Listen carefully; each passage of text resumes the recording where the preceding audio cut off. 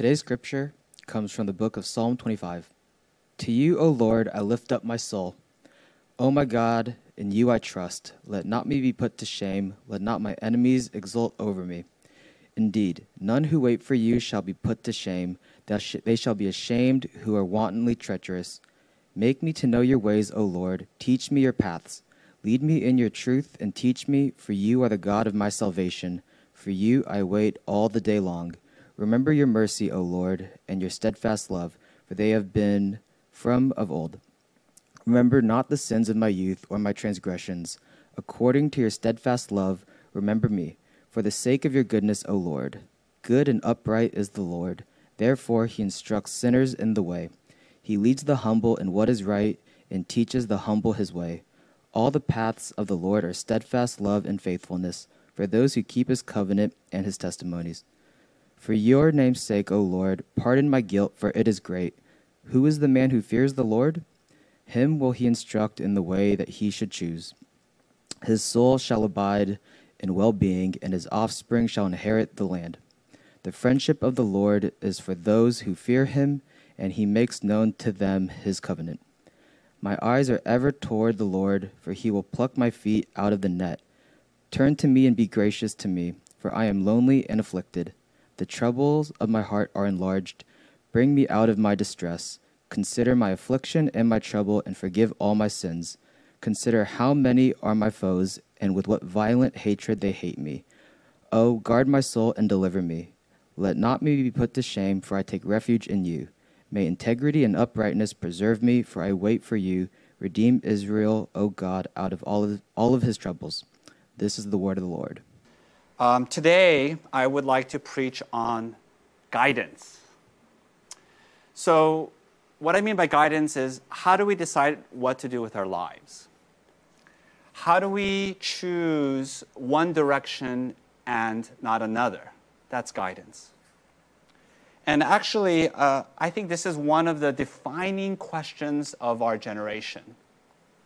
There's never been a generation like ours faced with an overwhelming array of choices and options, because unlike previous generations, we can choose any career, we can choose who to marry, where to live, how many children to have, so many choices.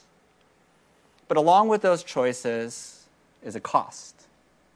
And the cost is anxiety, because now the pressure is on. How do we choose well?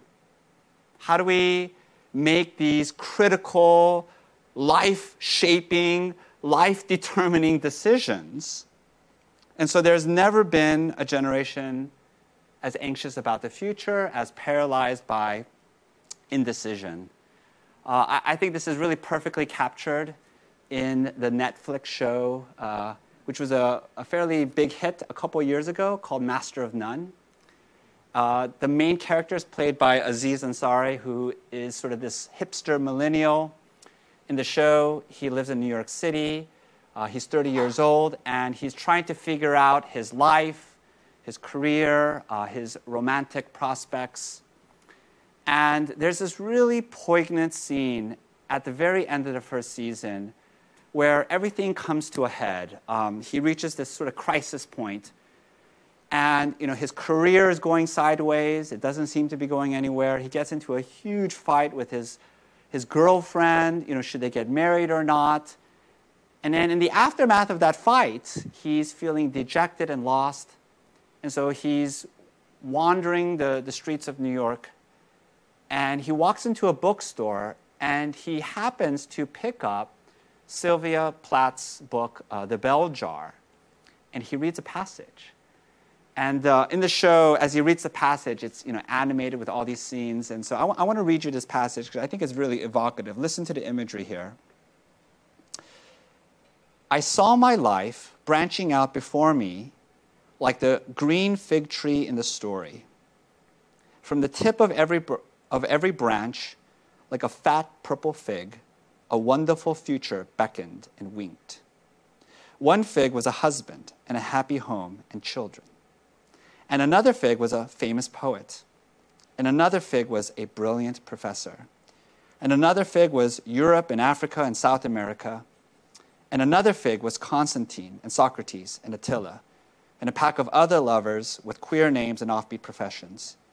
And beyond and above these figs were many more figs I couldn't quite make out. I saw myself sitting in the crotch of this fig tree, starving to death, just because I couldn't make up my mind which of the figs I would choose. I wanted each and every one of them, but choosing one meant losing all the rest. And as I sat there, unable to decide, the figs began to wrinkle and go black, and one by one, they plopped to the ground at my feet.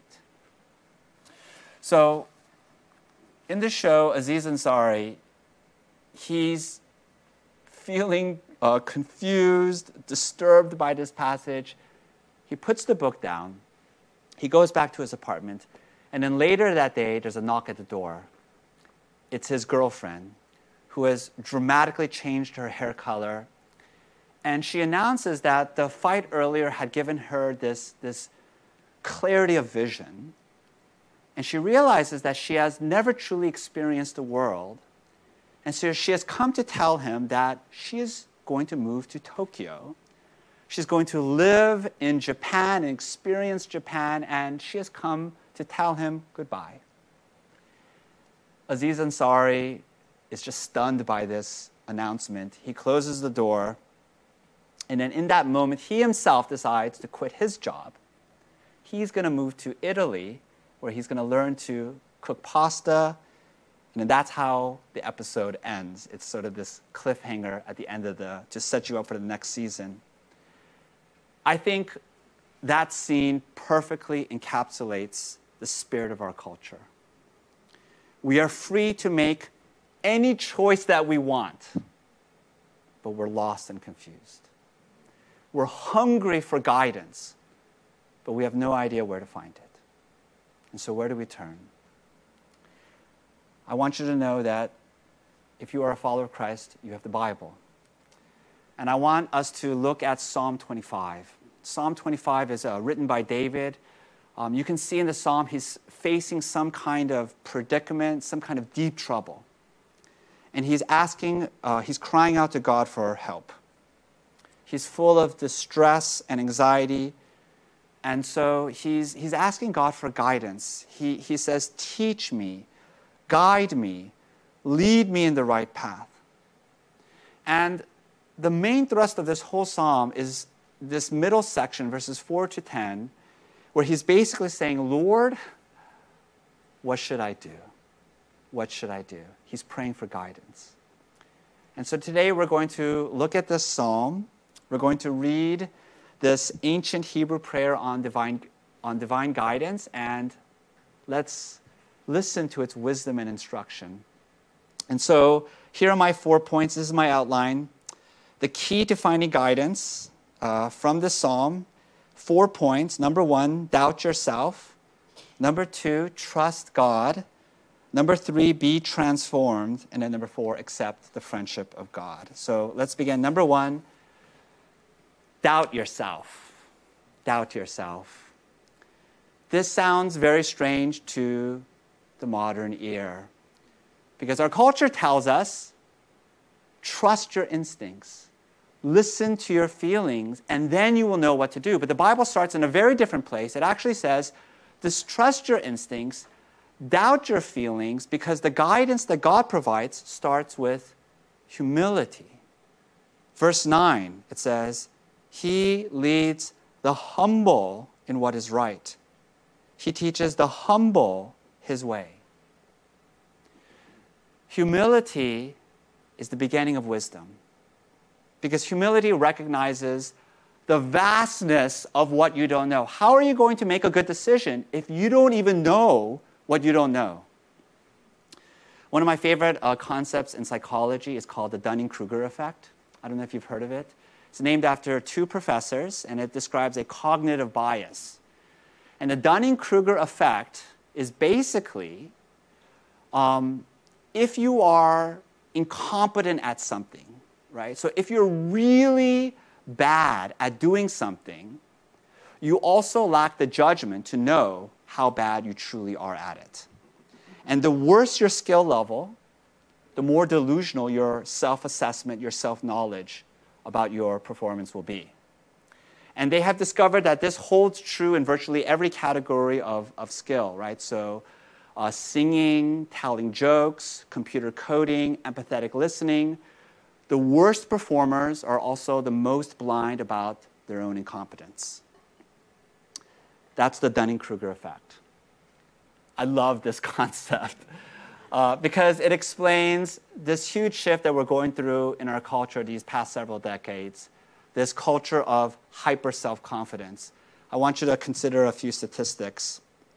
Americans rank 25th in the world in math, okay? 25th. But if you go around and ask people in the world, are you good at math? Americans rank number 1 in people who think that they're good at math. Time magazine had a survey question, are you in the top 1% of income earners? The survey results are that 19% of Americans believe they're in the top 1%. Our culture encourages this. Self-confidence, self-promotion. Fake it till you make it. But that kind of egotism blinds us to our worst faults. But actually, the problem goes deeper than that. Because if you look at the verse, right, where it says, he leads the humble, that's verse 9. If you look at the verse above, verse 8, it says, he instructs sinners in the way. He instructs sinners. So what is that telling us? It is telling us that our greatest problem is not incompetence, it's not ignorance. Our greatest problem is rebellion against God. Our greatest problem is sin. And if our greatest problem is sin, then anytime you are facing a decision, you should assume that you're being driven by selfish and evil desires that will lead you astray. And so the fundamental question isn't, how do I get what I want? That's the wrong question. The right question is what I want good and upright? Is what I want even a good thing? And so the beginning of guidance is repentance. It's a posture of self-doubt and self-suspicion. Proverbs 3:5 says, trust in the Lord with all your heart and lean not on your own understanding. Do not be wise in your own eyes. Do you want to be guided by God? Start with this prayer. Lord, I don't know what to do. I don't even know what I should want to do. Help me, guide me. That was David's prayer. So that's the first point. The second point, trust God. So here I think the second point wonderfully balances the first point. The first point is doubt yourself. Don't be so cocksure. And the second point is trust utterly in God. I want to draw your attention to verse 10. It's really profound. Listen to this. It says, all the paths of the Lord are steadfast love and faithfulness for those who keep his covenant and his testimonies. So it says, all the paths of the Lord are steadfast love and faithfulness. Notice there are many paths. Notice that it's plural, meaning there isn't just one path. There are many paths, and they all belong to God, and they all are covered by his love and faithfulness. And so what is this saying? It is saying, listen to me, ultimately, whatever you choose to do will be part of God's loving purposes for your life. Whatever you choose. Because you cannot thwart the will of God. You cannot screw up his plans for you. Listen to Romans 8:28. And we know that for those who love God, all things work together for good, for those who are called according to his purpose. So listen to me. If you give your life to Christ, you cannot mess up your life. You cannot ruin your life. And what that means is that there are no mistakes in your life. There are no mistakes. Now, that does not mean you are not capable of making foolish decisions, sinful decisions, but when you do, it will be within God's plan. It will be part of God's plan. And because He loves you, He will let you suffer some of the consequences. Because sometimes, oftentimes, the best thing for your growth and maturity is to make a foolish decision, suffer the consequences, learn from that experience, but you cannot ruin your life.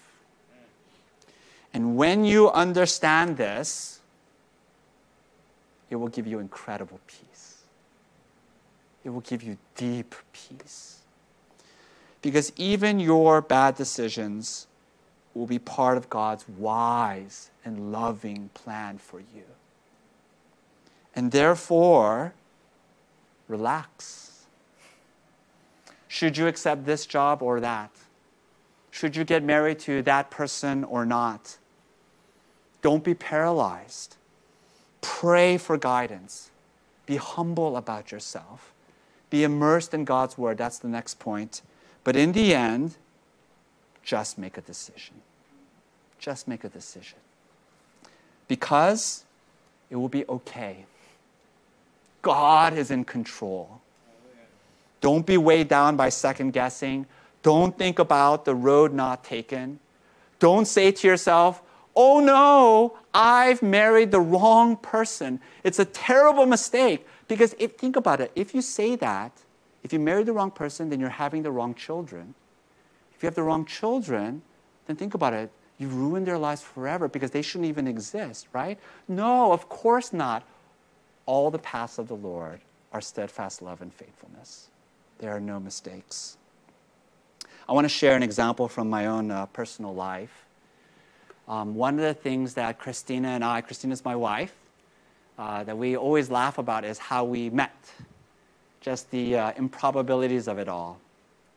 And so the story is that when I was a senior in college, I went to Cal, I started a ministry called Contact Evangelism, which is where we just go out to students and tell them about Jesus.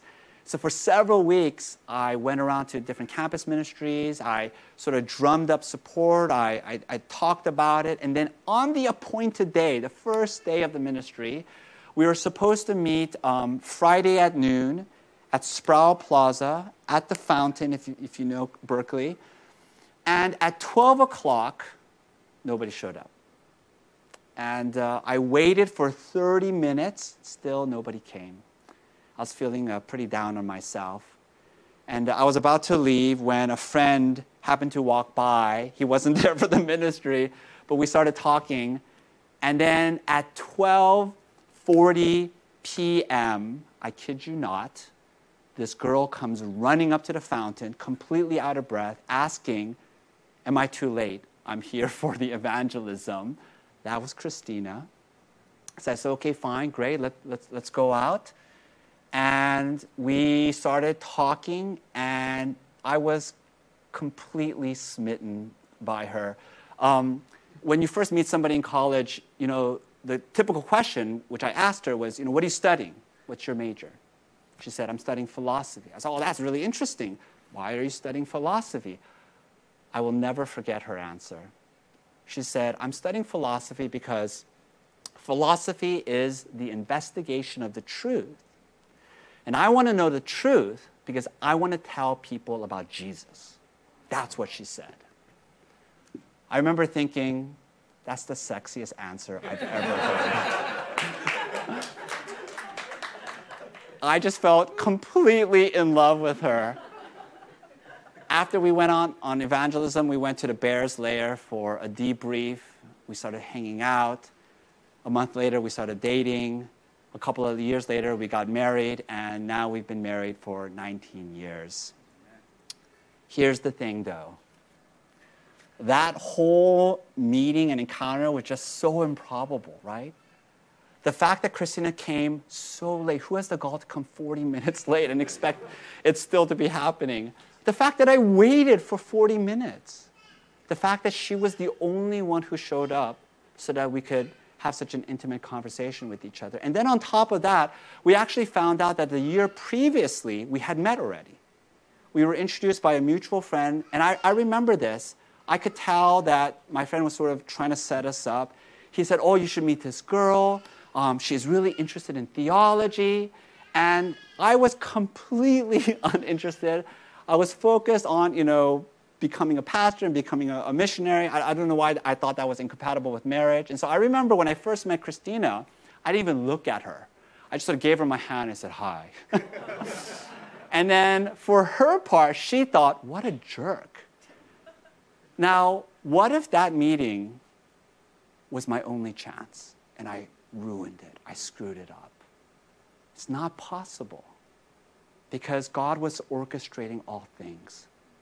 And if I had messed up the second meeting, because it took a second meeting, I don't know. There might have been a third meeting. Now, some of you are saying, well, how do you know that it was God's will for you and Christina to get married? And here's the answer, because Christina and I are married. That's how I know it was God's will. And I want you to know something. Being married to Christina is the greatest gift in my life. I want you to know that you cannot mess up your life. There are so many examples that we can look at from the Bible. Think about the life of David, Moses, Jacob. If you look at the first part of their life, they're just stumbling around, making a muck of things, but God blesses them anyway. And so what's the lesson? You think you're in control. You think you're the one calling the shots. But in the end, God is in control. Proverbs 16:9 says, the heart of man plans his way, but the Lord directs his steps. God is the author of our lives. He is the one writing our stories. And therefore, be at peace. Make the best decision that you can. Ask wise people for counsel. Pray like mad. But through it all, trust God. Third point, be transformed. I want you to know that ultimately, guidance is about transformation. Because when God guides you, He's going to change you. He's going to change what you want. He's going to change you. Look at verse 4. It says, make me to know your ways, O Lord. Teach me your paths. Notice that it is your path, not my own path. It's God's path. So what is David asking for? He's not saying, God, help me to get what I want. He's saying, God, help me to want what you want. Do you see the difference? I want you to know that it is possible to spend your whole life on the wrong path. It is possible to spend your whole life on the wrong path. And all along that path, you're asking for this, you're asking for that, but you're asking for the wrong thing. And so how do you get on the right path? Verse 5, he says, lead me in your truth and teach me. And when David says your truth, I want you to know he's talking about the Word of God. He's saying you need to read the Bible. Now, I know that for many of you, this is a deeply disappointing answer because you're facing some kind of difficult decision. You're saying, this sermon is very appropriate for what I'm facing. How am I going to make this decision? And you're telling me I need to read the Bible. How is that going to help me? But don't you see, you need the Bible. Because so often, your desires and your goals are shaped not by God, but by the world.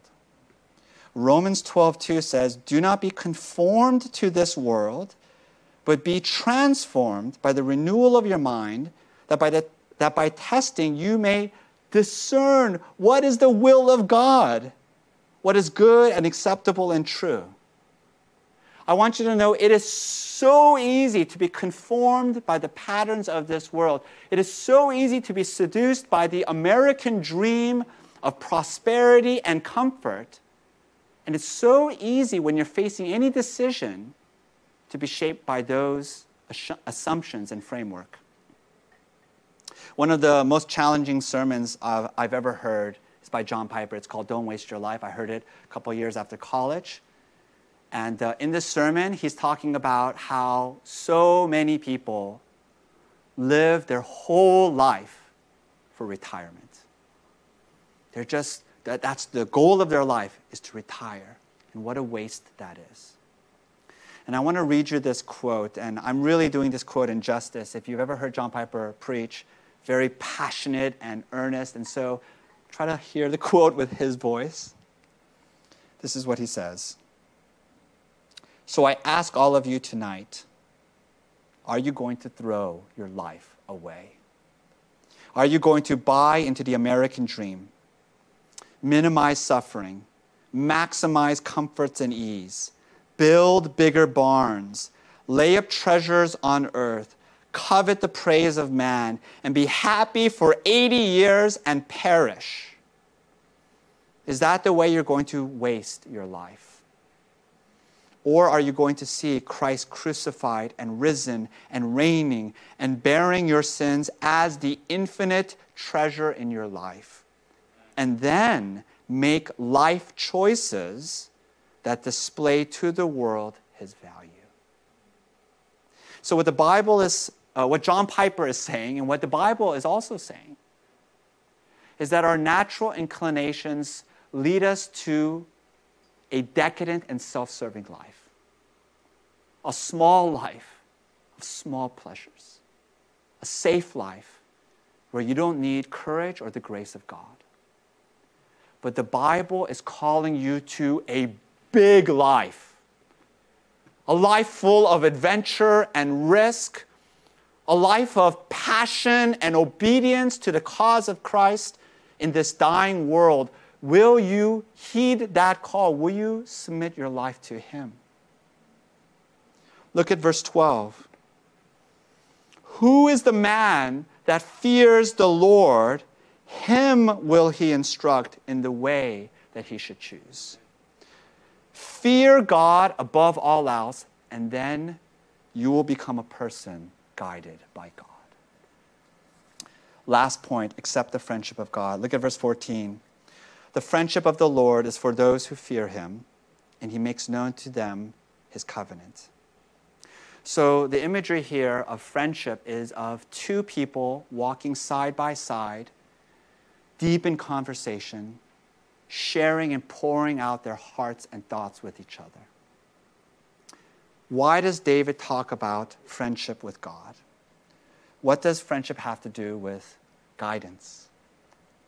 And the answer is that what we ultimately need is not guidance, but a guide. What you ultimately need is not step-by-step instructions. Suppose God were to come to you one night and say, tomorrow, go to this particular coffee house at this exact hour. Don't be late. There's a guy sitting on your left. He'll be in a blue shirt. I want you to sit next to him and start a conversation. He's your future husband. Some of you are saying, yes, I would love those kind of guidance. No, you don't. No, you don't. Let me give you an illustration. Imagine that you're the parent of a teenager who is about to start high school. You know that in high school, he is going to be faced with all kinds of decisions and choices. Some of them will be life-shaping decisions. So what are you going to do? You can try to spell out every scenario, every possibility, every conversation, and script out his entire day. You can try. But the better way, the only way, is if you can implant into your child's heart your own heart and values. And then no matter what scenario, what situation he faces, you will know that he will make the right decision. That is the guidance that God offers you. He says, accept my friendship because I want you to know my heart and my mind. I'm not going to give you step-by-step instructions, but I want to walk with you. I want a relationship with you. Some of you are saying, well, how do we get the friendship of the Lord? Jesus says in John 15:13, greater love has no one than this, that he laid down his life for his friends. The friendship of Christ is ultimately his sacrificial death for you. It's him dying for you. It's him saving you on the cross. And when you receive that, when you believe in that, when you meditate on that, that will transform you. I want to close with this final thought. People will often ask, how much can I trust my inclinations and my feelings? And I want to read to you what Jesus says in John 15:7. He says, if you abide in me and my words abide in you, ask whatever you wish and it will be done for you. I want you to know that to the degree that you abide in Christ, where your thoughts and desires are shaped by him, to that degree, you can begin to trust your intuitions and your instincts because they will be of the Lord. Because the guidance of God is ultimately not about doing, it's about being. It's about being a Christ-soaked person who knows the friendship of the Lord. I started the sermon with the Sylvia Plath quote on the fig tree, which I think really captures the anxiety and the uncertainty of our day. I want to close with a quote by Kevin DeYoung from his book, Just Do Something, which I thought was really helpful. Listen to this quote. The will of God isn't a special direction here or a bit of secret knowledge there. God doesn't put us in a maze, turn out the lights, and tell us, get out and good luck. In one sense, we trust in the will of God as his sovereign plan for our future. In another sense, we obey the will of God as his good word for our lives. But in no sense should we be scrambling around trying to turn to the right page in our personal choose-your-own-adventure novel. So the end of the matter is this. Live for God. Obey the scriptures. Think of others before yourself. Be holy. Love Jesus. And as you do these things, do whatever else you like, with whomever you like, wherever you like, and you will be walking in the will of God. I think those are wise words. Please join me in prayer. Almighty God, we boldly ask for your guidance. We ask with a humble heart. We ask full of faith. We ask trusting in your goodness and your love for us in Jesus Christ. We pray this in Christ's name. Amen.